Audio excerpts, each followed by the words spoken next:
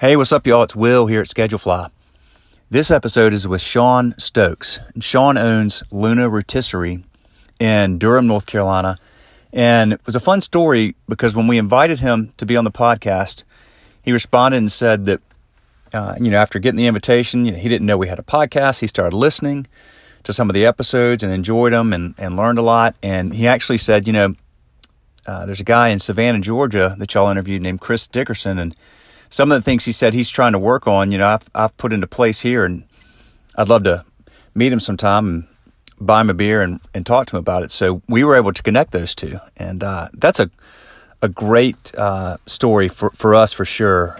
We really want this podcast to be educational and helpful and inspiring, and if there's opportunities to connect people that, one who's listened to the other and has questions or feels like they can help somebody, we always relish those opportunities, and I would extend that. I certainly can't promise that anytime you'd like to speak to somebody that we can make it happen, but we will certainly try. We'll make the request. So if you're listening, you've heard somebody that you really wanted to ask them more or learn more from them or get connected with them, I think most of the people we've interviewed, would be willing when they have time. So many of them, of course, are so busy. But nevertheless, shoot us a note if you've got some interest to support@schedulefly.com, and we'll be happy to try to make that happen. So Sean is just a great dude, very humble, very low-key, very intelligent, very thoughtful, very caring of his staff. He's been very important to him to put in excellent pay for his staff and important benefits for his staff. He's really ahead of the curve, I think, on a lot of things. So I highly recommend listening to the way he looks at compensation and healthcare and other benefits. And Sean's also getting ready to open a second location. He's working on another one in Cardboard, North Carolina, and he's going to do great. Sean's he's one of those people that you just can tell by being in their presence that they're a good person, and their heart and their mind is in the right place, and they're not focused on the bottom line. They're not focused on revenue and all that. Those are the byproducts of their greater focus on the impact they're making in the lives of their staff and their community and their guests. So enjoy listening. More episodes coming up soon. See ya. All right, we are live. What's up, everybody? It's Will here with Schedulefly, and I'm in Durham, North Carolina today. Hotbed for the culinary scene. A bunch of incredible places here.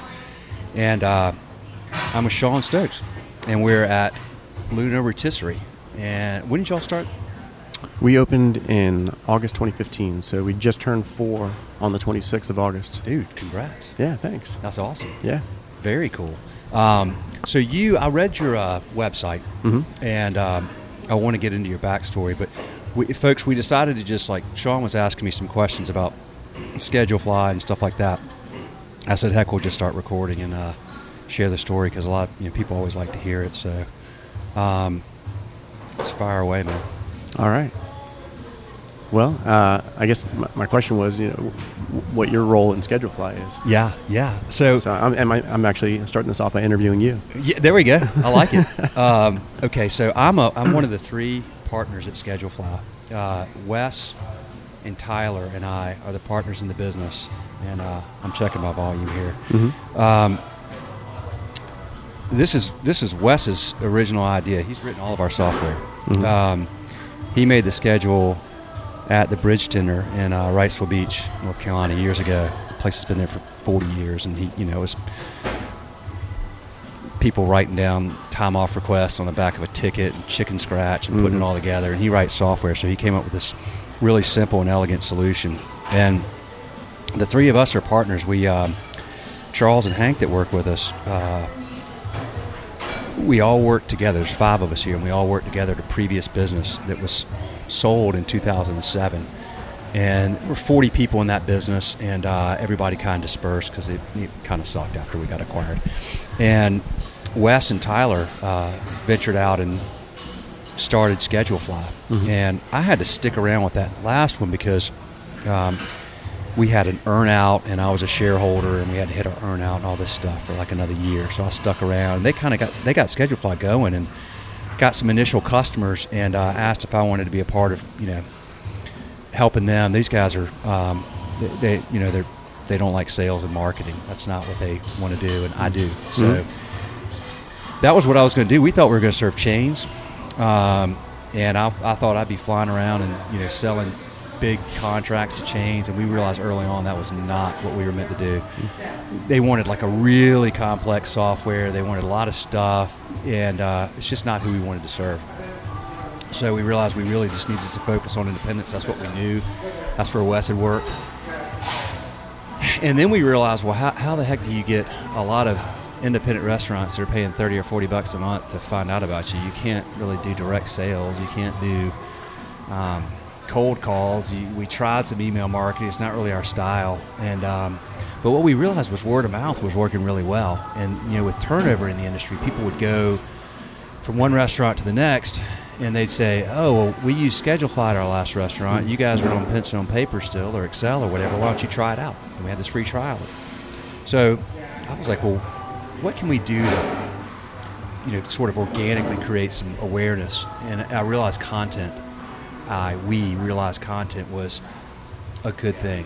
And so I started interviewing successful restaurateurs back in like 2009 and summarizing the interviews on our blog and stuff like that. And she was so damn good. I mean, like, every time I speak with one of you all, I just learn so much, and I have so much respect for people that do well in this business. So we thought, well, gosh, you can self-publish a book now. This is around 2010. We thought, why don't we publish a book that shares like how to be successful in the restaurant business? And we thought it would be like, okay, here's the common threads. So I interviewed all these people, had like 20 owners. And I went, there's no common thread. Everybody does it their own way. There's some like some guys, but there wasn't anything. So we just published a book of interviews, and people liked it.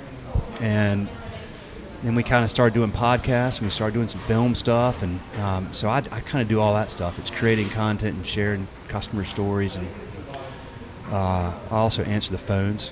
I'm not doing this. Phone support and stuff like that, yeah. Great. Well, I mean, since you reached out to set this up, I've been listening to a few of them, and it's good stuff. It's really great. Not just interesting for someone who's in the industry, but I think for anyone would find it really fascinating stuff. So kudos to y'all. And as far as the software goes, we've been using it since day one, and it's great. I mean, the managers love it. The service staff loves it. Appreciate that. It provides everyone the autonomy to make trades and requests and everything on their own. It all just kind of happens in the background. It's all documented. Well, I appreciate that. Mm-hmm. Wes and Tyler were really smart early on. They've always, and Wes has been so adamant about this, and we're all thankful for it, is he's really, software, it's easy to let it go, or not let it go. Let yourself get caught up in just adding, and all of a sudden this software that people liked that was simple, they wanted to be simple and to just do its job and be done, becomes complicated. It's easy for that to happen in software, and Wes has always been adamant, we have to keep this really simple, we have to keep this really clean. It should do what it needs to do so they can go focus on running their restaurant and taking care of their guests and stuff like that. So it's been the philosophy. Mission accomplished. Thank you, man. I appreciate it. Well, I'm glad you've liked the interviews. I enjoy the heck out of doing them. Yeah. I always learn, and I think you're right about not just restaurant people, because, dude, this is a tough-ass business. I mean, it's hard. You're juggling 1,000 different things all the time and putting out fires. And I really do this because, quite frankly, brutally honest, I don't think I could do it. I really admire y'all, and I respect you, and I like to learn because I think it's just very challenging, way, way more challenging than the average person might think to run a successful restaurant. That's my opinion. Yeah, no, I think I'd agree with you. There's a lot to it for sure. But I think that there's always more to learn. That's why I've enjoyed listening to a lot of the other interviews, and I think that there's a lot that you can learn about what folks in the industry and this industry have to say that can be applied to other industries and other businesses. Yes. So it's there's a lot of overlap.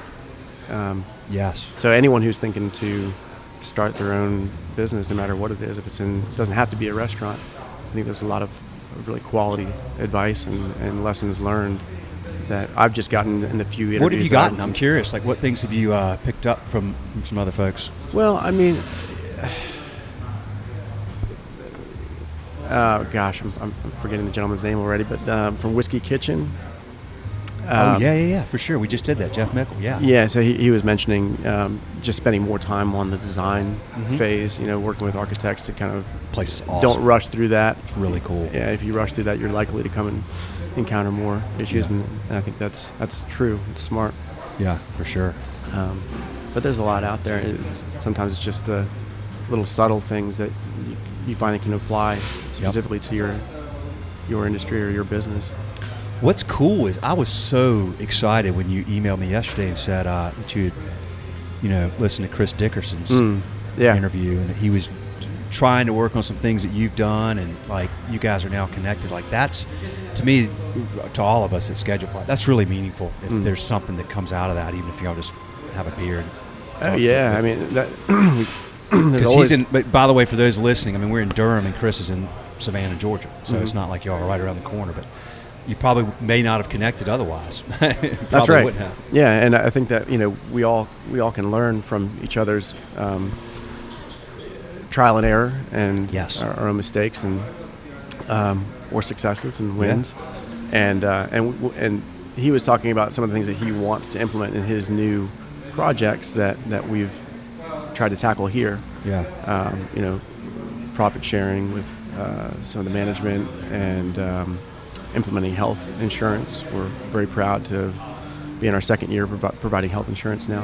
Congrats. Yeah. That's no easy thing, I would imagine, and it's an expensive thing. It is, yeah. But for me, it was really important to be able to eventually provide it. Yeah. And it's one of those things where I think, like many things,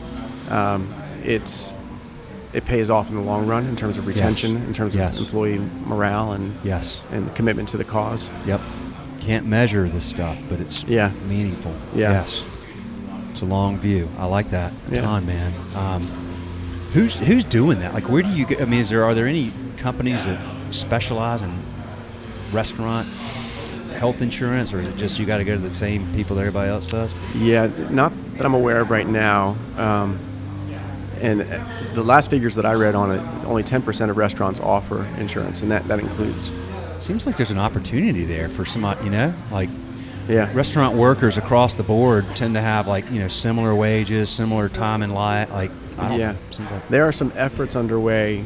I've heard, murmurs of it to try and find ways to aggregate restaurants into pools of collective to reach economies of scale to get policy and premiums down.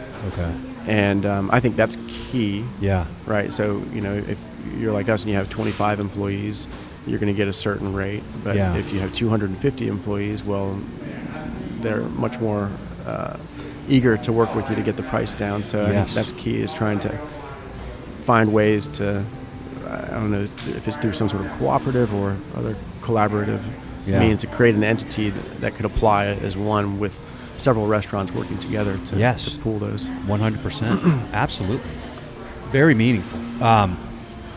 Well, it's interesting because health insurance is I don't know, man, it's going up so much. It's so expensive, and we're like, everybody's got something they're dealing with, autoimmune something, or they're on medication for something these days, and it's interesting. I've actually spent a ton of time last year trying to. I have a family member who's dealing with some pretty serious autoimmune stuff, and it's like one of those things where nobody can really figure it out. All this stuff they don't really know. But I got to tell you, this ties into this because you're in the restaurant business and you're into serving food, and I'm starting to really dial into what we put into our bodies and how much of an impact that really does have on our health. It's way more than I think most people probably understand. Yeah, I think there's something to that for sure. Yeah.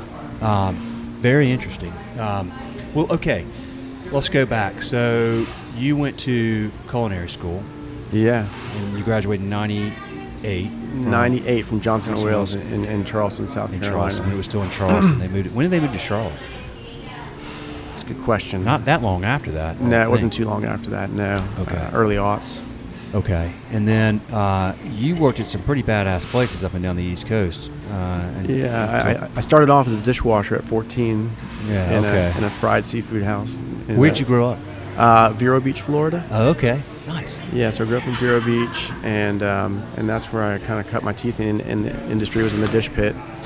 And then, eventually moved up to the line and was shucking oysters and steaming clams and things like that. And then from there, I just kept on working both front of the house and back of the house. I jumped out and did bust some tables at a French restaurant for a little while, and then I made my way back into the kitchen when I started working with who I consider to be my mentor, Ben Tench. He had a restaurant in Vero Beach, Florida called Tango's. Tango's, okay.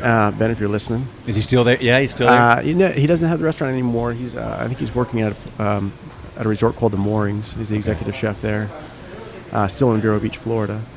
But he was the first person that really introduced me and just kind of blew me away with food and cooking, and really kind of got me back into it, or made me think about it as a long-term career. Okay. And so I. What did you learn from him? Like, what about him? Why did he get you so fired up? Oh man, and send him the link to this, by the way. He might enjoy listening. Oh yeah, no, I definitely will. Gosh, he was the first person to. He was the second person to teach me how to run a business and how to treat your employees right. And the first person being my dad. He had a heating and air company. Okay. And he just kept it positive. I mean, he really, really cultivated a surrogate family with the staff. And there was no animosity between front of house, back of the house. It was just, everyone was just in it to make this thing the best restaurant in town by far. And he hard to do. Yeah, it is. It is really hard to do. And I say hard. It's not easy, and it's not natural for a lot of people, and it's a necessary aspect of success in this business. It is, and I think when you're opening a restaurant and it's your own thing, and you put a lot on the line, and you're risking a lot. It's hard to keep the stress level down and maintain a level head. Yeah. And cultivate that environment that's going to set everyone else at ease and make it a fun place to be, as opposed to a stressful place to be. You kind of have to create a barrier between what's going on in your head, and then what you convey to the rest of your team. Yeah. But yeah, so I worked with him on and off for 5 years, and went to culinary school and worked up and down the East Coast. I worked at some places in Cape Cod, Chillingsworth, and then I found my way over to the Ritz-Carlton in Naples, Florida, and in that sense I was kind of following in Ben's footsteps. He was the executive chef at the Ritz-Carlton in Rancho Mirage, California. Okay. And so I went into there with into the Ritz-Carlton with a 5-year plan to go in, work my way up through the ranks, title out within a couple of years, and take over one of the 5 kitchens that was at that property. Okay. And then the idea was to work for a few years, and then eventually try and sell my resume out and shop it around and try and find investors to invest in my own restaurant. Well, I quickly realized that wasn't going to happen because it was one of the worst working environments that I had encountered. Really? Yeah. And this was 20 years ago. Yeah. So yeah. I'm sure that they've improved since then. But it could have been just this particular property. But sure. And this is important because it's shaped the way that I've created Luna.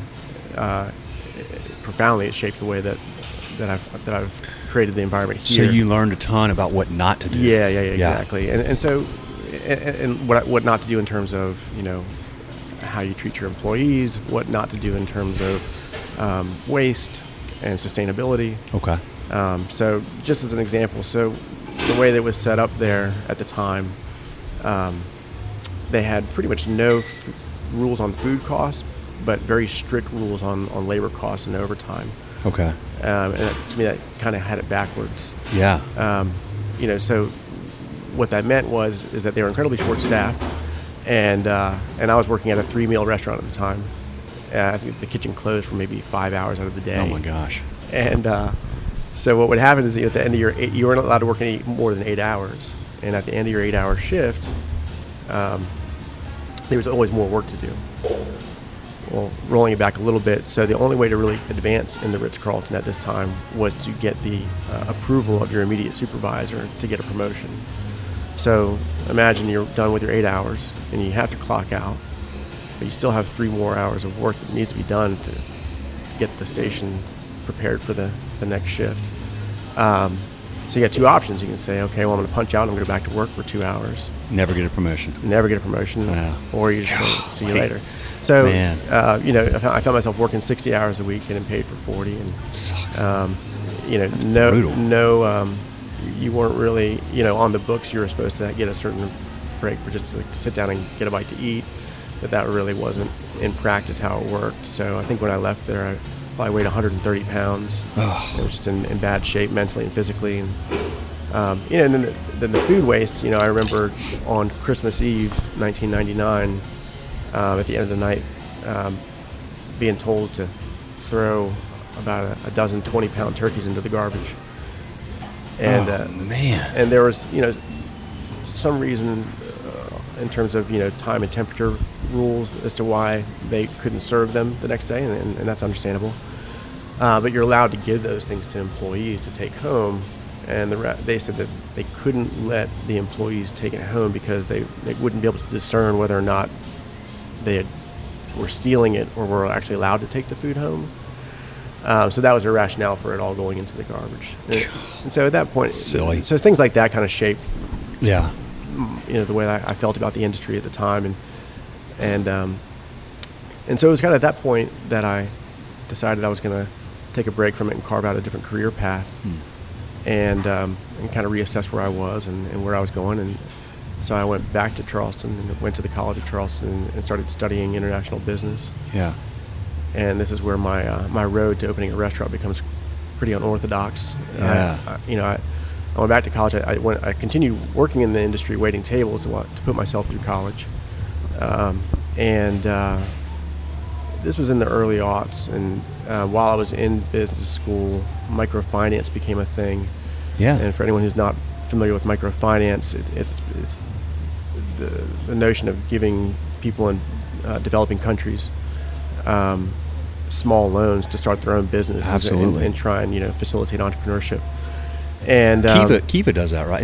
Is that Kiva? Yeah. Yeah. Kiva's a neat platform. I use that. I love it. Yeah, it allows you to kind of donate, give a loan directly to someone. Yeah, when they pay it back. Yep. This is an ad for Kiva, but I love Kiva. Yeah. I've been doing it for a long time because you go in there and you see who you gave the loan to, or you can choose, and it has their profile, and then when they pay back the loan, which they do at an incredible rate, the default rate's very low. Yeah.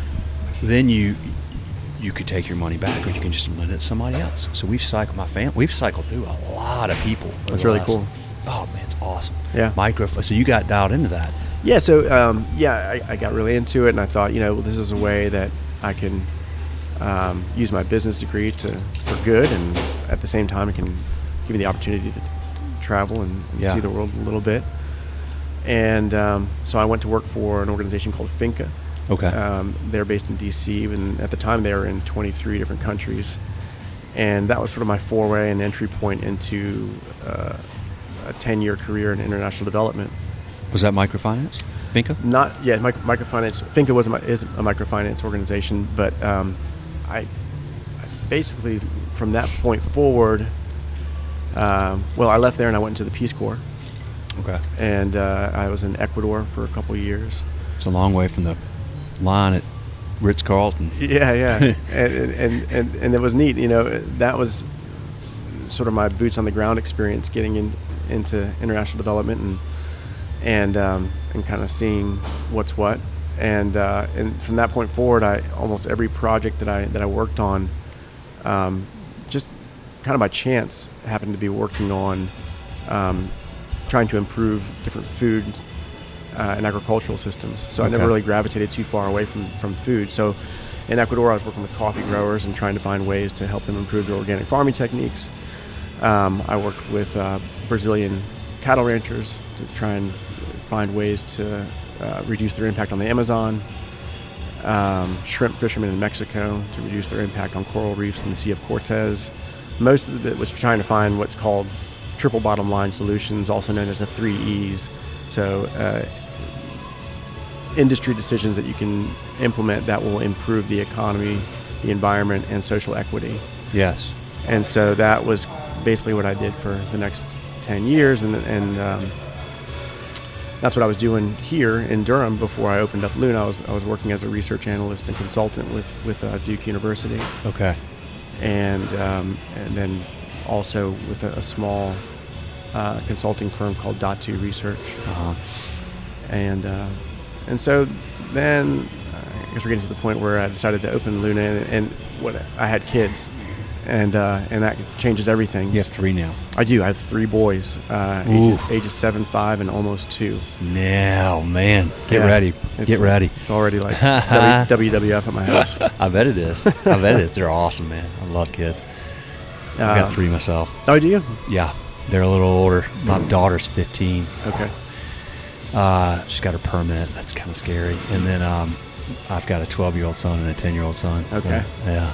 Cool. Yeah. You did it right. You had the daughter first. Yes. Yeah, she's That's a what teenage girl. Ooh, man.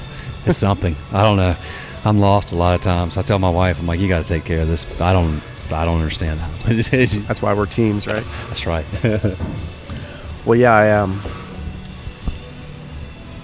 so leading up to that, I was all I really wanted to do my whole life really was, even when I was into cooking, one of the things I liked about it was that I knew I could do it anywhere, and I could Yes. see the world and travel, and it was something I could really do anywhere, and so now I was in this position where I had this career where I was traveling all over the place. I was living in South America, Central America,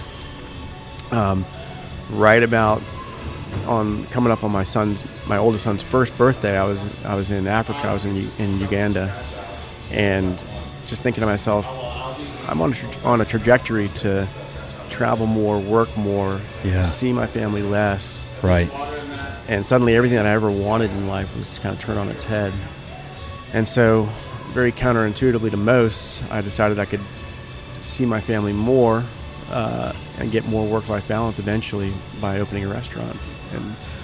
And at the same time in Durham, this was 2014. Durham was growing like mad, as is the whole area. Sure. And there were just still not quite a lot of restaurants. There were a few, that were doing great, but there's definitely lots of room for more. And some of the cuisines just hadn't been touched on yet. And so Luna, in a sense, is kind of everything kind of come full circle. It's almost all the time that I spent in South America and Central America, and in the South, have kind of come together for this restaurant and this fusion cuisine that I call South American meets American South. So that's nice. Kind of how Luna came to be. Very cool. So we. Well, congrats on that, first of all, and thanks. Just I respect that a lot. I mean, it's hard. I mean, you're raising a family. You're at a point in your career, like you've had kids. Now you're like, okay, well, I got a lot of, I've got mouths to feed. I got to take care of my family. I got to keep excelling in my career. A lot of guys get lost in that, and they get to a point where they're like, I have friends, I'm 45, and they're my age, and they're like, I'm kind of stuck. Like, all I do is work all the time now, and I have to because I can't really like change now, but it just means more work, more travel, more time away, more money, but I would trade. At what cost? Yes, that's right. That's a big cost. I mean, I often say that, our most valuable non-renewable resource is time. Amen, brother. And that's Amen. what I was aiming for with trying to open this place up. The trajectory that I was on was, I think at the time I was working maybe 50 hours a week, and now we have these little computers in our pockets that make it so that we're constantly connected to work and tethered to it. And I was doing some consulting on the side and working with and communicating with people that were in positions that I was aspiring to be in. Yeah. And they were emailing me at 11 o'clock at night, and it wasn't because they didn't start work until 2 in the afternoon. It was because they were working at 11 constantly o'clock working. at night. Yeah. And so it suddenly occurred to me that it was almost like I was standing in line for a punch in the face. Man. And that I wanted to turn that trajectory on its head. And so I said, all right, I can open this restaurant. I'm going to be there 80 hours a week at first. But then if I put my head to it and design it right and get all the systems in place and find the right people, then I can eventually dial myself back and get it up and running and then be working a lot less. Are you there? Yeah.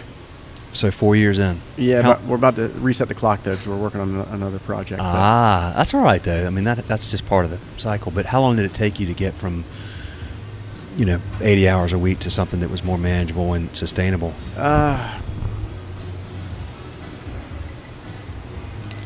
It's hard looking back and remembering exactly. I think it was probably about 6 months to get down to like the 50 hours a week. Okay. And then after maybe the next 12 to 18 months, I felt like I could pull myself almost entirely out of the kitchen and then work. Then I had to catch up on a lot of the administrative stuff that I hadn't. Work on the business, not in the business as much? Yeah. So just, getting my bookkeeping right and getting, everything where that needed to be. It was kind of, freewheeling for the first year, just because I didn't have the bandwidth to do it. Got it. Okay. Well, that's good. That's good to know. That's good for people to know. They need to understand that that's the kind of commitment it's going to take, particularly early on. A lot of people, I don't know that they necessarily truly realize that when they're going to start a restaurant. 80 hours a week is not. Oh yeah. I expect that or more. Anything less, I would say you're probably missing something. Yeah. You're probably still missing something. I was missing stuff. Yeah. Even being here 80 hours a week. Man. So did you, was your wife, did y'all do this together, or was this you, or is this? Yeah, so we started off with a partner, and he helped me get the front of the house up and running. Okay.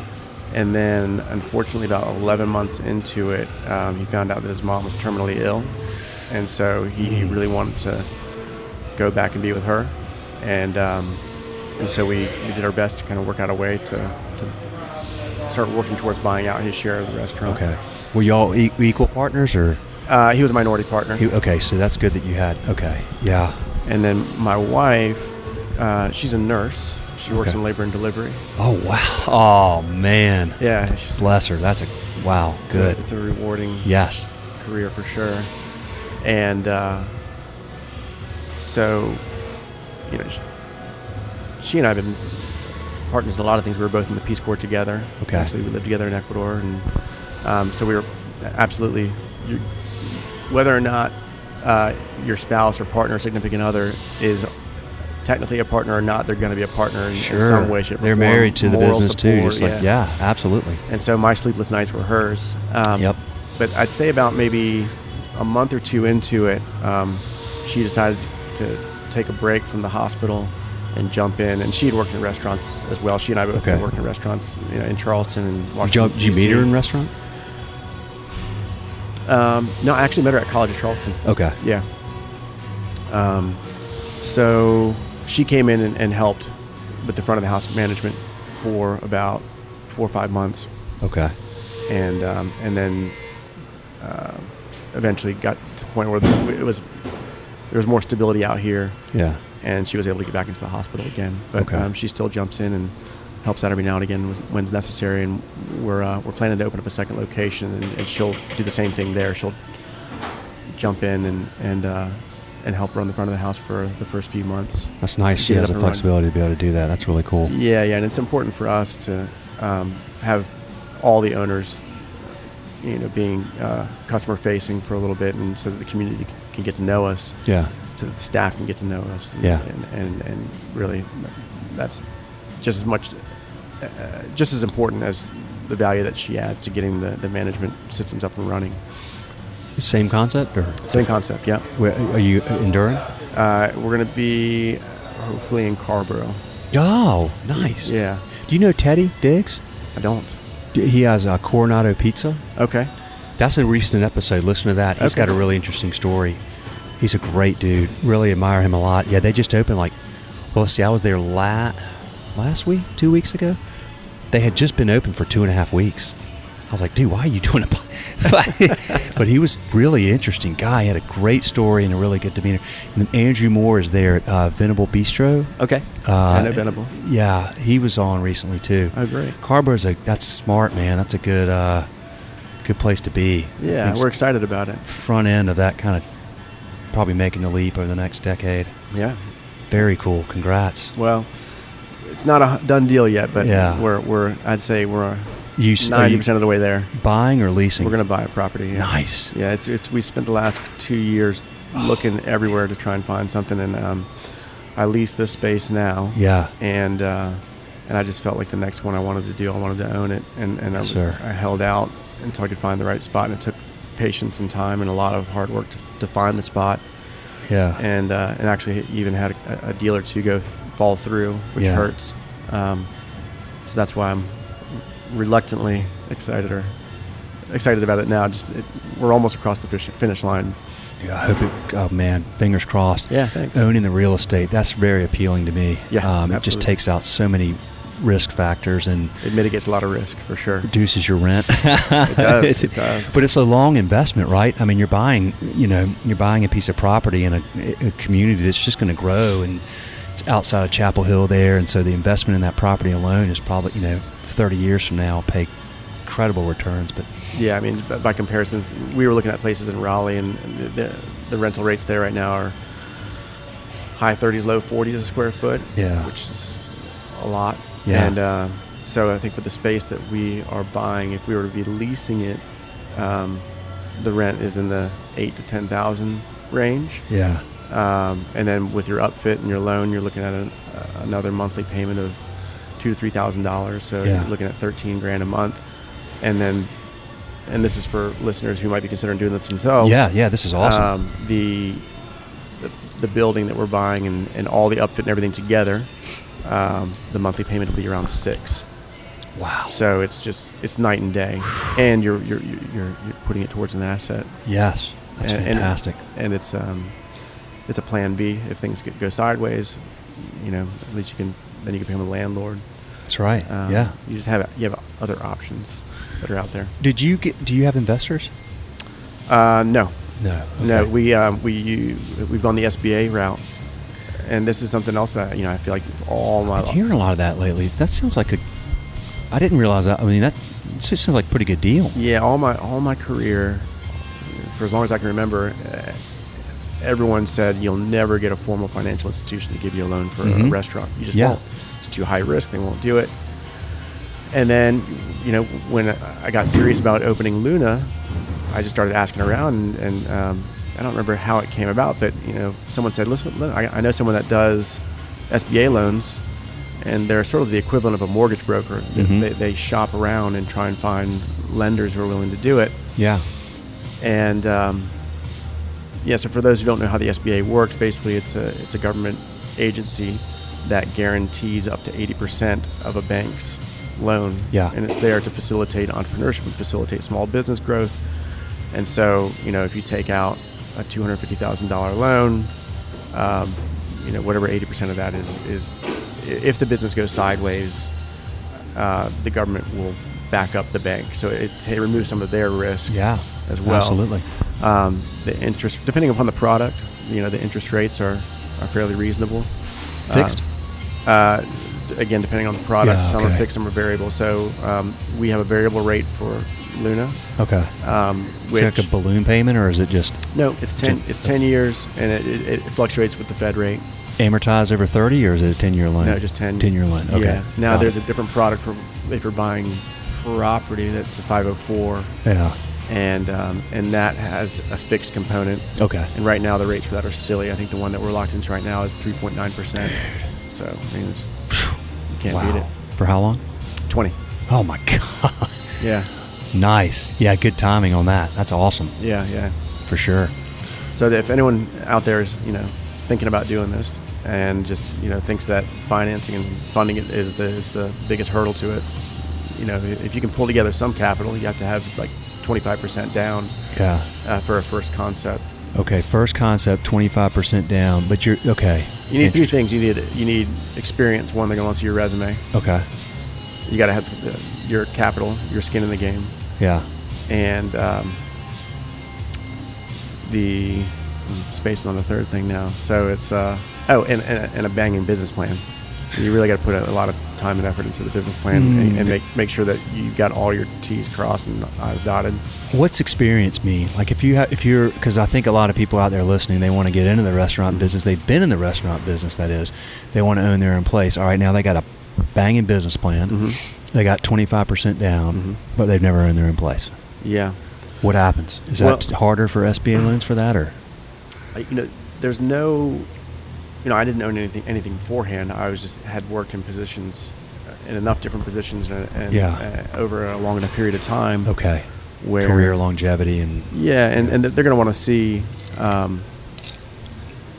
going to want to see that you held some management positions, certainly, and that you understand, that you've worked with systems and managed people, and that you know the ins and outs of the business. But there's no requirement to have been an owner previously. So, but the bank is okay. The bank's got the guarantee, but their underwriters are the ones who are looking at your business plan, and you got to sell the bank. On this, not the government, not the SBA. Yeah, it's not a completely shoe, and they're not going to be entirely risk averse, because if they default, if they have a certain number of SBA loans go under, then the SBA will revoke their privileges. Okay, so makes sense. They can. One or two can go sideways, but they don't want a lot to go that way. So there are certainly some thresholds. A lot of banks doing these SBA programs? Quite a few. Okay. And it can be, there are smaller banks that are going to be, they'll take on more risk. So I went with one called Civis Capital. And but then there are other larger banks like BB&T that do them as well. Yeah. But they are going to be a little bit more risk averse because they want to maintain their status and their good standing with the SBA and don't want to risk, having that privilege of being able to work with them. What the smaller banks are doing, as I understand it, is that they're charging a little bit higher interest rate, and then once it's in good standing, then they'll try and sell it to a larger bank. Got it. Okay. Yeah. So they don't hold. All right. Yeah, it seems like if you have a good plan and experience and enough capital down, you might even be, able to get the banks to kind of compete. Yeah, like I want to do business with you, but this other bank's offering me 3.9%. Like what? They're competitive. Yeah, absolutely, and timing is a big part of it too. Yeah. So for this project right now, I think I spoke with 3 different banks. Okay. Before locking in on one, and for me, it wasn't just the terms, but it was also how fast could they get it done? How fast could they turn it around? Can you do this in 60 days? Because the seller really was chomping at the bit to sell this thing. Yeah. And I knew if I wanted to be a competitive buyer, then I needed to meet their timeline. Yeah. So, you are dealing with a bureaucracy with the SBA, and they need to review it as well. So the bank underwrites it, and they send it up there for review. And then it comes back. And that can take time if you're working with a bank who is, burdened with, just too many loans, and it takes 90 days or more.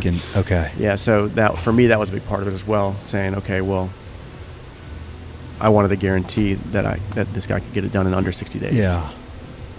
Was it important they understood restaurants too? I think so. Yeah. Just as an example, I had one of the banks say to me, we're not gonna, we won't underwrite this unless you have maybe a year's worth of payroll in the bank. And I said, do you have any idea? If I had a year's worth of payroll in the bank, I wouldn't need you. So he clearly didn't. He was not informed, and so he didn't get my business, and I went with someone else. And then in some cases, in many cases they know a lot about the business, and they're going to know, like, hey, like in your business plan it says that you're estimating your food costs to be 25%. That seems ambitious. How are you gonna pull that off? Yeah. And then, I came back and said, well, there are certain items on the menu that are lower cost, and that's going to be the majority of the sides. And you have to have ways to also explain your numbers to them as well, because they're going to, if they know about the industry, they're going to ask you, and they're going to pick. Isn't that good? Because it forces you to make sure you've got your plan tight, and then it also, if they understand how restaurants work and the fact that that's like, okay, 20, like, then they're probably a good partner long term, right? Which you really want in a bank, somebody that you can. It's not just giving you one deal, but maybe that's going to be there. That as you grow, you need somebody that's kind of a partner in the business. That absolutely gets you. Yeah, okay. This is extremely helpful. We've never really dove deep with anybody about this stuff, so that's extremely helpful. I bet a lot of people listening will get a lot out of that. So okay. So you got that done, and when do you plan to? When do you hope to open? It's assuming. Yeah, if everything goes through, we'd love to be open before the end of the year. Oh, really? Yeah. It's a. When are you closing? We hope to close by the end of October. October. But so you got 2 months to. Yeah, the advantage of this is it's a second generation restaurant, so we're buying. Okay. I mean, the bar's there. You're not going to have to gut it or do much of. Yeah, no, we're buying all the FF&E, and we are. It basically just needs a lot of cosmetic stuff to turn it into a Luna from what it is now. Okay. So, I think the total construction time to build out Luna was about 5 months, and this should be less than a month. Okay. If all goes as planned, it's basically refinishing the floors, paint. Installing some new electrical for new pieces of equipment that aren't there right now that we need, but relatively minor.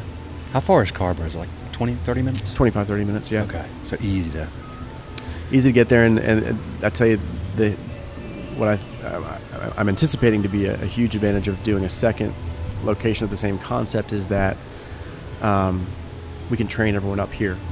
So I can bring the whole staff here. Yeah. And have them training up for a couple weeks before we open the doors there. And then when we open the doors there, it's just like it's not like the first day. Yeah. It's not the first night of the show where no one's really done this before. Very cool. Okay. And so, whereas opening here, I've oftentimes thought of opening a restaurant as like if you were in a play. Yes. And everyone had their script and had been kind of rehearsing their lines at home. Yeah.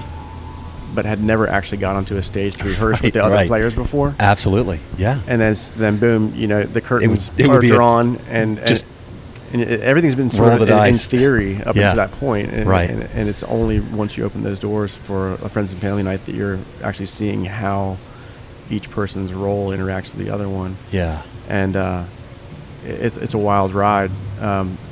I don't know if I want to do it again. Yeah. Are you going to have them? You going to have some that work in both? Yeah, we might. Yeah. So the idea right now is to. I've got a great chef de cuisine right now. Okay. And the idea is to.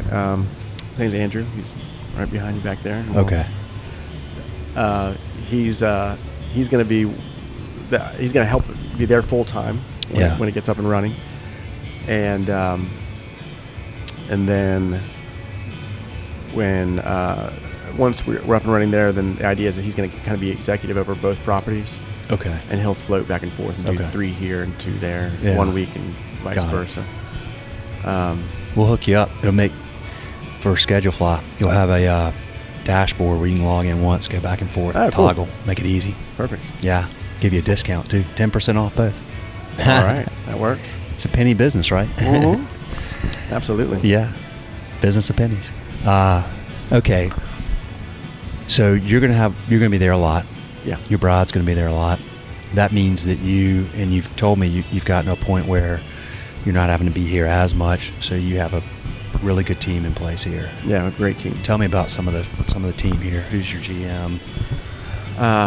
So Anthony Koffler is and Rob Montemayor are the. I met Rob. Really nice guy. Yeah. Very welcoming when I walked in here. Those guys have been with us. Anthony since day one, Rob since maybe after we had been over for about a month. Okay. And both those guys started off as bartenders. Yeah. And became co-managers. Okay. And Anthony will be a partner in the second location. Okay. And good for him. And he'll stay tethered to the company in that sense. And then we're working on another project, hopefully that Rob can be a part of as well. Okay. Another location or a product? Yeah, another concept. Okay. Smaller, but related to this one. Yeah, nice. It's not far enough along for me to really be able to give too much detail, but the idea is that for me, when I find really great people, I don't want to just, keep them here. Yeah.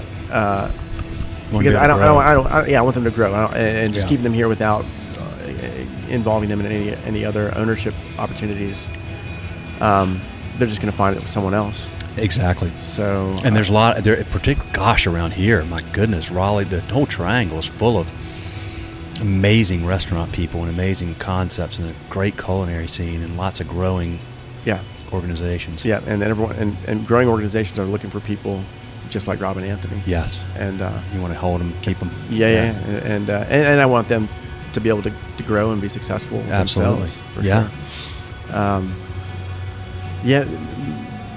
think one of the keys to our success here has just been a real low turnover.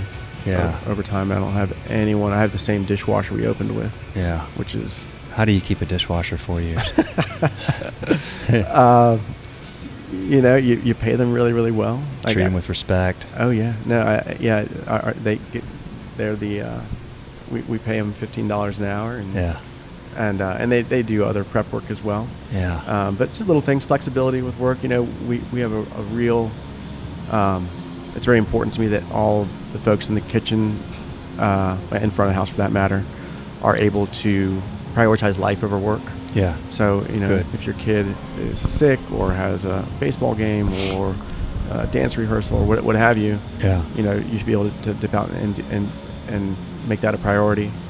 And so that flexibility is there, no matter what, from dishwasher to kitchen manager. We do paid time off, 2 weeks, so they can use that paid time off for vacation if they want.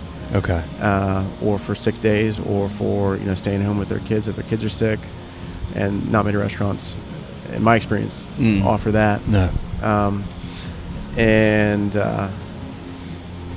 Things like if Miriam, she's the dishwasher, if she's had a long day, then hey, take home dinner for the whole family.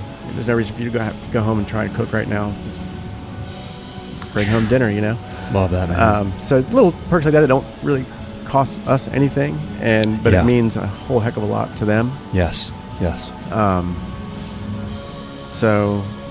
And then even like small things, like I remember, and this wasn't me, this is my wife brought this to my attention maybe a few months into it. She came back and I was playing some punk rock or something on the stereo back there. And is that your jam, punk rock? I like a little bit of everything. Okay.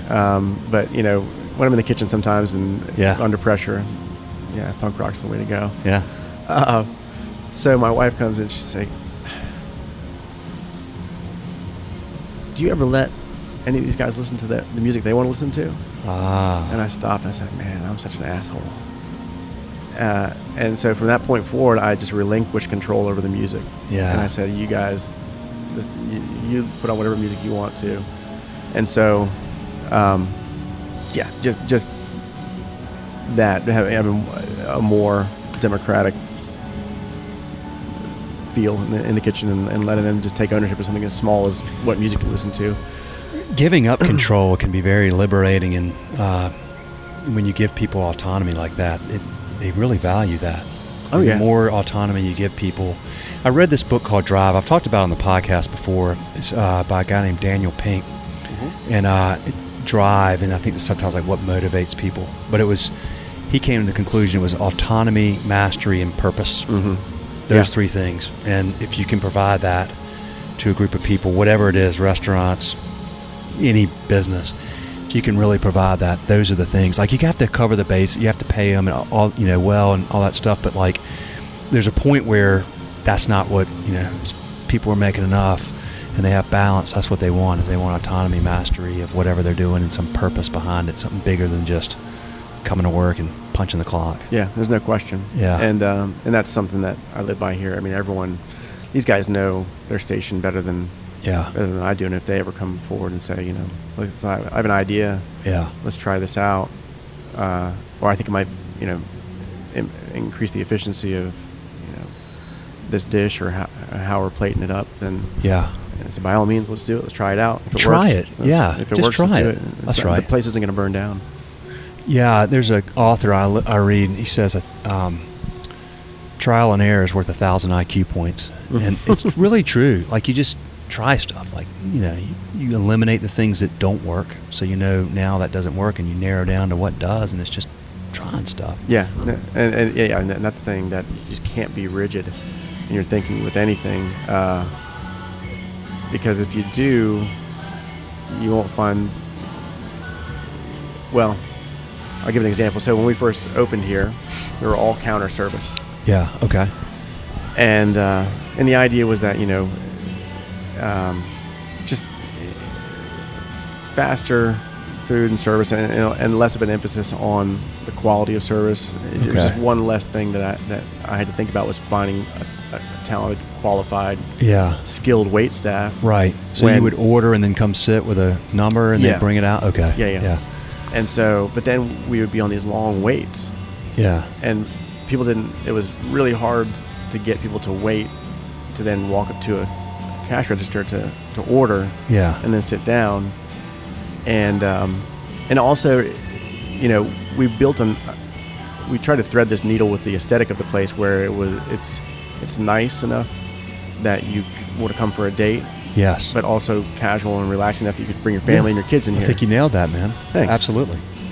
Yeah. So the people that wanted to have a date, they didn't want to order from a counter. They wanted a server who's going to come over and talk to them about the food, talking about the menu and the wine list and things like that. And so we said, well, why don't we try? We'll keep the counter service for lunch. It's working fine. In fact, we think it's a benefit because people are coming in for business lunches. Yeah. They want to pay Dutch, and they want the food to come out really fast. They don't want to wait for a server to come by and greet them and say, "Hey, can I get your drink order?" and so on and so forth. They want to maximize every bit of the 60 minutes that they have for their lunch break. Yep. But then we'll convert over to full service at night. So we're going to hire. We need to. First of all, we have to get a host stand. Yeah. Yeah. And so we have one on casters on wheels that we sit against the wall during lunch, and then it rolls out for dinner service. Nice. And then we turn into a full service restaurant at night. And our sales went through the roof. Really? Yeah, because people were previously afraid to get out of the queue to even go to the bar to get a drink beforehand, for example. Yeah.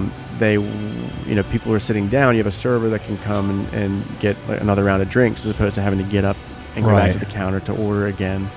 So our check average went up. People were it just felt more like that experience where you want to spend a little bit more, both in time and money, at the experience. So whose idea was it? It was a collaborative decision between my previous partner, but your point was not being rigid with what you. Yeah. So I mean, even though that was something that was baked into the business plan for over a year. Yeah. If I dug my heels in and said no, this is the reason why we decided to do that, then I don't even know. I mean, it could have been a disastrous decision. It could have been. Ego is the Enemy. That's a book by Ryan Holiday. Have you ever heard of that book? I haven't, but I mean, it's true though, right? Like, once you let your ego get in the middle of a business decision, it can really, you can go awry quickly to make your point. Okay. Having that flexibility, I think, is huge, and being willing to kind of scrap certain parts of the plan is really important. Yeah, for sure. Very cool, man. What else do you want to talk about? What have we missed? What's important for people? What do you tell people do you have people come to you and ask for advice and, Yeah, I do. And people that want to start restaurants, or people that are on your staff, or. So there's a few, mostly in the realm of sustainability, and I think I was touching on that earlier when I was talking about my experience with the Ritz-Carlton, which I don't want to slander them again. That was 20 years ago, and like I said, it could have just been that property that was doing things in a way that I wouldn't have done them.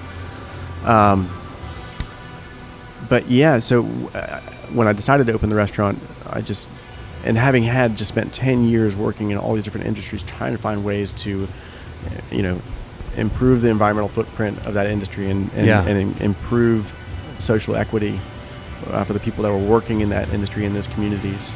There was just no way that I was going to open a restaurant unless I could do it in a very different way from most of my experience working in restaurants. Yeah. Okay. Prior to that, meaning that I wasn't going to exploit the people that work for me. I was going to focus on a lot of different types of sustainability in terms of the type of food that we serve. So I have real rigid criteria in that sense, and I guess unlike the counter service versus full service, these are things that I wasn't really willing to compromise on. Yes. Okay. So we're a Durham Living Wage certified business. I think we're one of just a handful of restaurants in the area that are certified, which means that we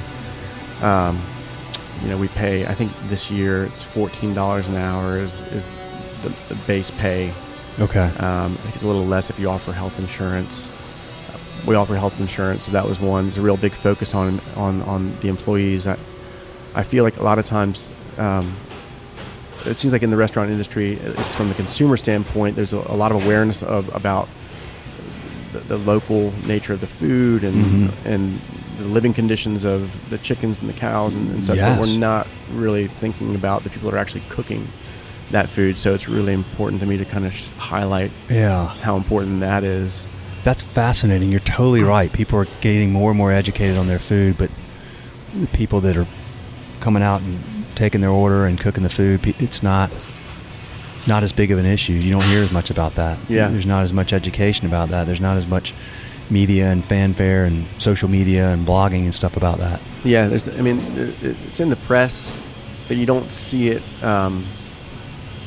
You go into a lot of restaurants these days and you'll see the farm that the food's coming from. Right. And there's an emphasis on the local nature and sustainability of those things, which, don't get me wrong, it's all really important. For sure. But I think it's just a massive oversight that we're not thinking about the people that are actually cooking the food, and so that's pretty huge. And so people will come to me, and so we do that in terms of our other sustainability goals. We only use antibiotic-free meats, which I think is it's a crisis. It's on par almost with climate change in terms of the growth of superbugs and antibiotic-resistant bacteria. Damn right, we've overdosed on antibiotics over the last few decades. That's what I was talking. I think stuff like that's like a big part of why you mess up your whole gut biome. Sure. And anyway. But it's one thing to take them, but then if you're eating stuff, you're taking them. Yes, it's and a lot of people don't know this, but 80% of all the antibiotics that are administered in this country go to livestock and animals. Only 20% are going to human consumption. Really? So that's where we're getting this. And so the bacteria are real smart and they can evolve really quickly. And so we're just fostering these environments that are really, really dangerous. And I think that I think it was the WHO, World Health Organization. Yeah. I just read this stat recently.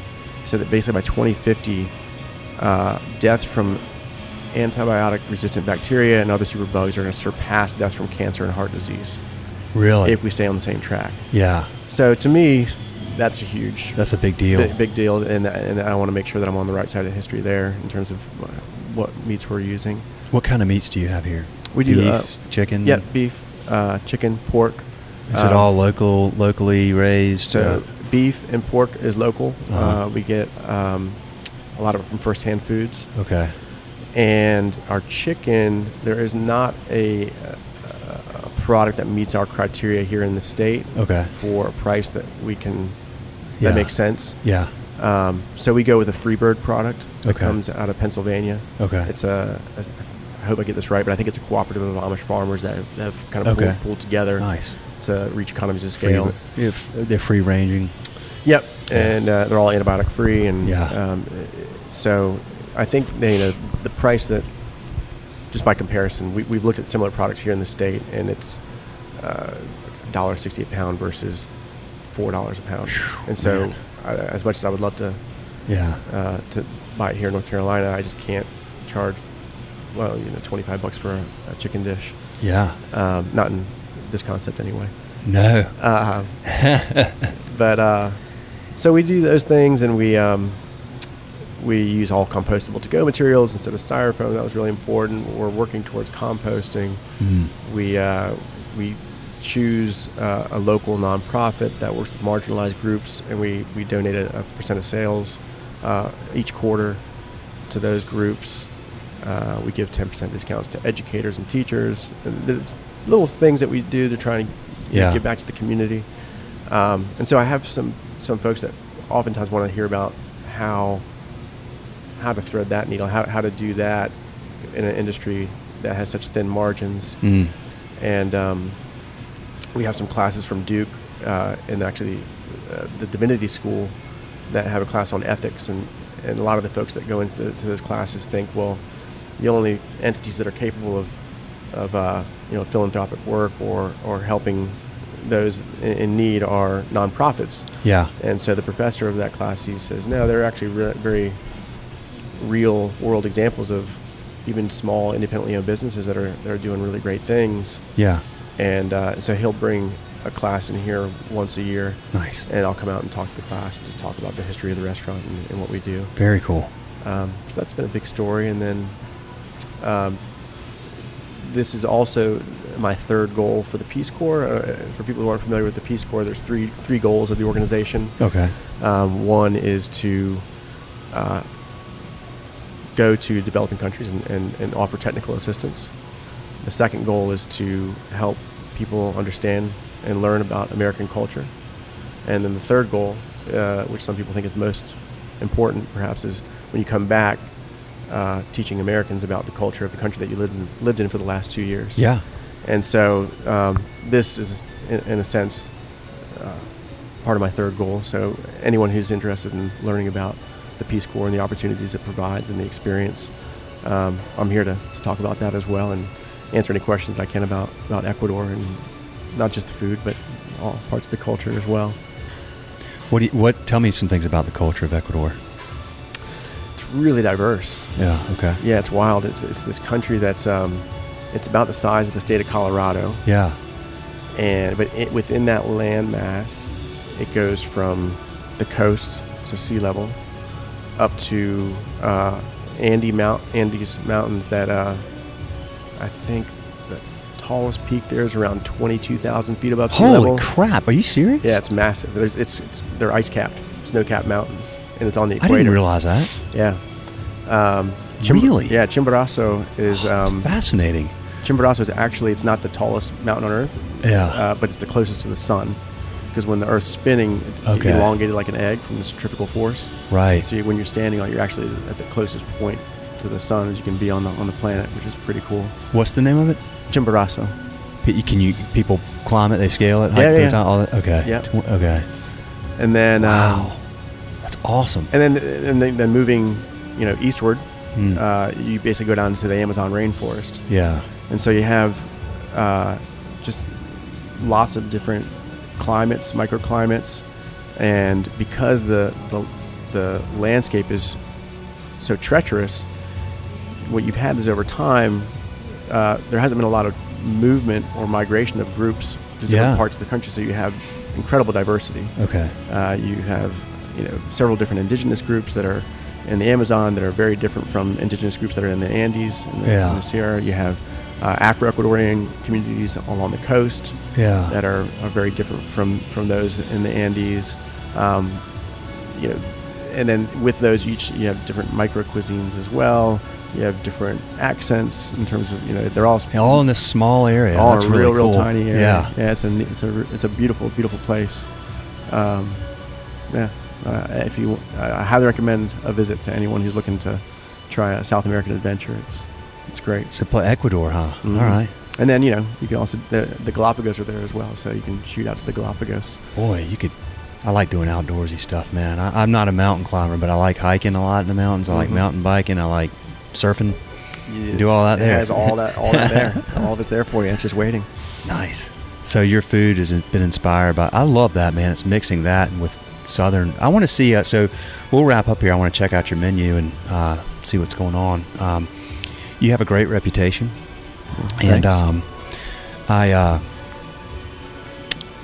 Well, look, I think I'm very excited to hear you, not discounting the focus on where food's, I mean, you're obviously very into that and it's very important, but focusing on the people, you're at the leading edge of that, and it's a really important thing. And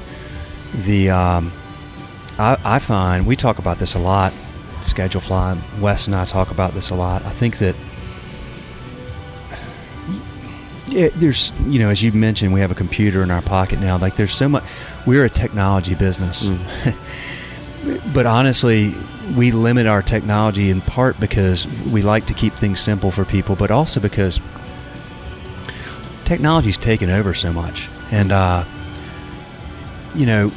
it's driving at one end of the barbell, like fast food chains and things like they're not going to be people there for long, right? It's going to be like AI is going to, it's going to be like one person in there, like just fixing the equipment that, but everything's going to be done by the burgers are flipped, they're made, they're, the orders on a screen.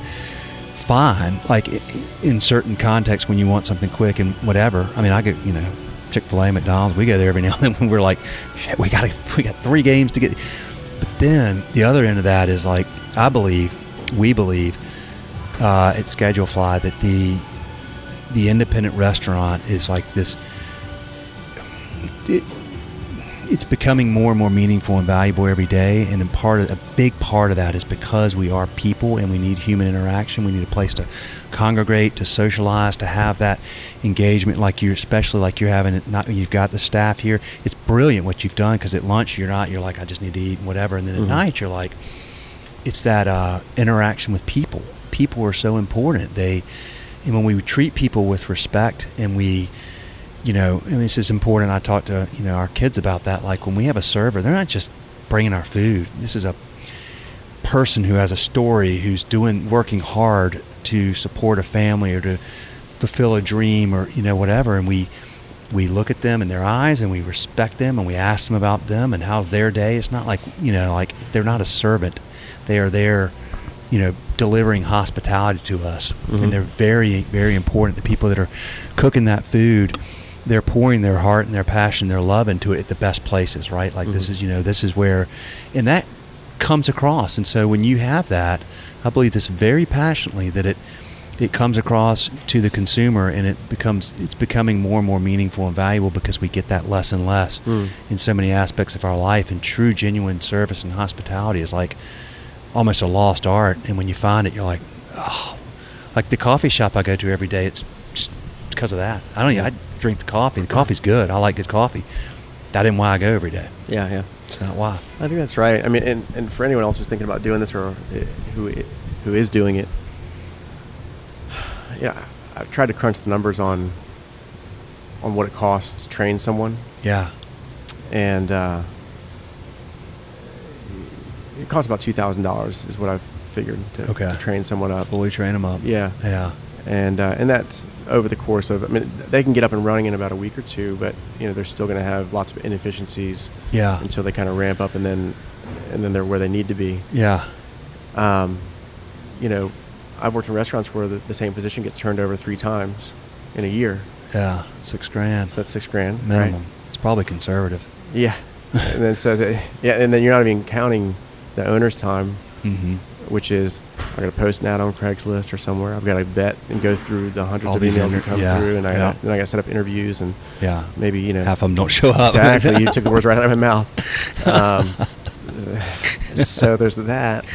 And so that's not even taking into all that time, which is incredibly valuable. Again, our non-renewable resource. So something else that costs $2,000 is an annual raise for $1 increase in pay, right? So you increase the pay $1, that's going to increase the annual, it's an increase of $2,000 salary over the course of the year. Okay. So that means right now I've kind of come to this place where if I see someone that they're a keeper, right? That they've got skills, they've got determination, they want to be here, they care, they get along with the rest of the team. I pay them what I would pay them 3 years from now. I just bump them up, $3-4, right? I just lock it down. Yeah. And so let's say it's $3. So we've been talking about the math of 3 turnovers. Yeah. So I've increased my annual expense by $6,000 for that year. Let's say I started off at 12. Yeah. It's an entry rate just to kind of test them out for the first few weeks, and I see that 4 weeks into it, I see their keeper. Yeah. So then boom, that goes to 15. Okay. As opposed to saying like, oh, it's another 6 months, we're going to give you a 50-cent raise, and yeah, that seems to be the way that the industry typically works. Yeah. No, I just go straight $3 more. Right. And that way, I've kind of, if they stick around for a year, yeah, I've broke even. If they stick around for another year, well, I'm ahead. Yeah. That same amount, $6,000. And that's just an example. I mean, and I'll continue to give them raises even after that, of course.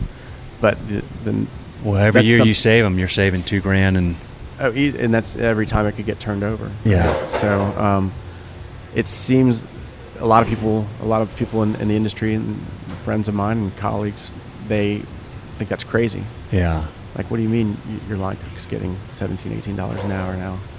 Your dishwasher's getting paid $15 an hour. Yeah. Well, it means I don't have to come and wash dishes on a Saturday night. Yeah. It's Dude, way worth it. For sure. And then the consistency too. It just the whole thing. Yeah. It's the whole song and dance. It's the production. It's like the same actors every night delivering the same. It's gonna be, it's tight and it's gonna work. And then you bring in somebody's like, screw this, I quit. And you bring in somebody new. It's like it may still taste good, but it's not the same. It's not the same. The consistency is in there. Yeah. So the guy that's back there, he works all of our rotisserie chicken, all the Peruvian chicken that we do, and he's been with us for 2 years. Yeah. And so every time you come in here, it's going to taste exactly the same. Mm-hmm. All the sauces are going to be the same. All the sides are going to be the same that come off the station, and so that also has tremendous value. Yeah. I know you got a roll, but let me ask you one last question. Who do you who around here have you mentioned early mentors? Who around here do you kind of follow and respect and admire in the Triangle area or outside? I don't know, elsewhere, Charleston, wherever else you go? Yeah, it's I wish I knew better a lot of people in the local area, but the fact of the matter is, between opening this place and having the family, I don't get out as much as I'd like to. Yeah. But I got to give a big shout out to Nick Hawthorne Johnson and his wife Rochelle. Where are they? So they have the cookery. Okay. And Dashi, they're a part owner of Dashi and Ponysaurus. All right. They have their hands in all those projects and probably some more to come. I think they're a customer. I have to look it up. I used to know them. Yeah. Okay. If they aren't, they should be. Yeah. Well, why is it that you give them a big shout out? What are they? Well, first, they run fantastic businesses. They're really great at what they do. Yeah. Nick and Rochelle are the first people that I spoke to when I was asking about, just bouncing ideas about the restaurant and opening it here in Durham, and they were just an open book and have always been since then. Very honest and helpful and transparent. Super helpful. Yeah, they're great. And they also share a lot of the same giving back to the community values that I respect. So they at Ponysaurus, every year they do a big concert fundraiser for the ACLU. Nice. I think last year they probably would never say this themselves, but I think they raised over $30,000 last year for the ACLU. They're foster parents, and they are big advocates for fostering, and they'll host events at the brewery for anyone else who's interested in becoming a foster parent. So yeah, they're just all around. They're great at what they do. They're great for the community, and they're good friends. Nick Johnson? Yep, Nick Hawthorne Johnson. Yeah, and his wife Rochelle. Yeah, they're a customer. We got to get him on the podcast. You should. Yeah. Man, that'd be great to talk to. Send him your episode. I'll follow. I would love to have him on here. I will. Seth Gross is another one. I know Seth. Yeah.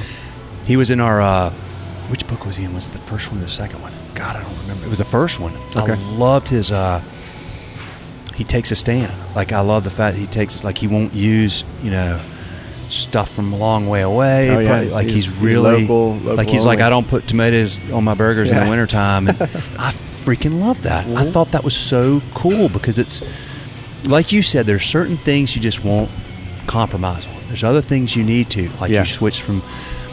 But when you take a stand like that, people respect that. Now, some people might come in, as he said, like they're like, what the hell? I'm not. fine. That's not who you really want to serve anyway. You want to serve people that go, that's badass, and I'm going to come a lot because of it, right? Yeah. Anyway, I'm sorry. I took over interrupted you there. I like him a lot. He's great. And he's also someone who agreed to meet with me very early on. Okay. Had never met me before, but a friend of a friend introduced us via email, and he took an hour out of his busy day, and he had 2 restaurants at the time, and just anything from advice on hiring to a plumber. I mean, he was there for me. And, good dude. He's By great. the way, he's also got people. Yeah, all of them are. That's awesome. He's got and he's got Pompiera Pizza there too. And then but he's got people tattooing his brewery and burger logo on his. That's like free for life or whatever it is. You get it. No, what it was. You get a discount for life if you put a tattoo. And he's had like 7 people do it or something. Yeah, like, that's great. It's freaking. That's cool, man. I love that. Definitely thinking outside the box. It is. I love it though. That's really unique. Where else have you heard doing that? Luna Rotisserie tattoo, man. You got a Luna Rotisserie tattoo on yourself? This one I got. I got it at the year anniversary of the restaurant once we've been open 1 year, and for viewers that can't see it, it's a similar to this design up here. Yeah, it's a whisk, then with different types of celestial bodies. Got it. Surrounding and so they actually represent different members of my family. So my wife and my kids are all on there. Okay, when we get done here, I want to get some pictures, and I'll get some pictures of you, and then maybe some of the, I'll put them on Instagram, and because that's how it's basically how we announce these episodes. Mm-hmm. So I stick an episode, or I put pictures of the person up on Instagram and write a summary, and then we just say link in bio, and they come to our website and find it or whatever. But yeah, and anybody listening, you can come see the pictures. Yeah, absolutely. Cool tattoo. Thanks. What's your other one there? This one is a bit more complicated, but it's essentially me running through the history of life on Earth. Holy cow, that's freaking awesome. Very cool. Yeah. Well, I won't get you to dive into it, but I'm going to get a picture and I'm going to sit there and study it. Yeah. That's really cool. 2 great local tattoo artists. Got Cohen Meyer, did the one on my left arm. Okay. And Samantha Castrovinci did the one on this arm. Shout out to Cohen and Samantha. Big shout out, and we hope to be working with both of them a little bit more in the future. Nice. Samantha's been doing some mural work in different restaurants. So. Oh, really? Yeah. Very cool. Yeah, my daughter's she's 15. She's a really good artist. Mm-hmm. I mean, just I'm blown away. My wife and I both are, but she's real humble about it and just keeps it to herself. But I've been trying to convince her to, consider building helping her build a website and, sell some of her art and just learn about business that way. Mm-hmm. You don't learn all this stuff in school, man. All the stuff that really becomes really meaningful when you have to run an actual business and have a product and deliver the product and provide service. And I mean, you're right. There's so much, it's so much of all the stuff you talk about with treating your people well, man. That is not just it's any business, right? Yeah. It doesn't matter what business you're in. If you're treating your people well, it makes a big, big difference for the success of that business. Yeah, sure it does. If you really genuinely care about them and their prosperity and their happiness and their longevity and their dreams and what they're doing. I'm sure if somebody came to you and said, hey man, I love it, but I got my own thing I'm going to go do. I got this dream and I'm going to start my own restaurant. You'd be like, hey man, how can I help? I'll be the first customer, Oh yeah. I've shared my business plan with people and walked through the numbers. Awesome. and it's very cool of you to do that. Yeah. Yeah. I want to be a resource for people that have been a resource for me. It's a two-way Tell people where do they find you? Well, lunarotisserie.com will be our website. We're on Instagram, Twitter, Facebook. Nice. Yeah. At Luna Rotisserie? Yep. Yeah, okay. Check it out, y'all. I think that's it. I appreciate it very, very much. Well, thank you, Highly man. educational. Really enjoyed meeting you. Respect what you're doing. Appreciate having you as a customer. And we'll get this thing up soon and share this thing out there. And folks, thanks for listening. And Sean, thanks for doing it. My pleasure, Will. Thanks for having me. Yeah, man. Absolutely. That's a wrap. We'll have another one soon.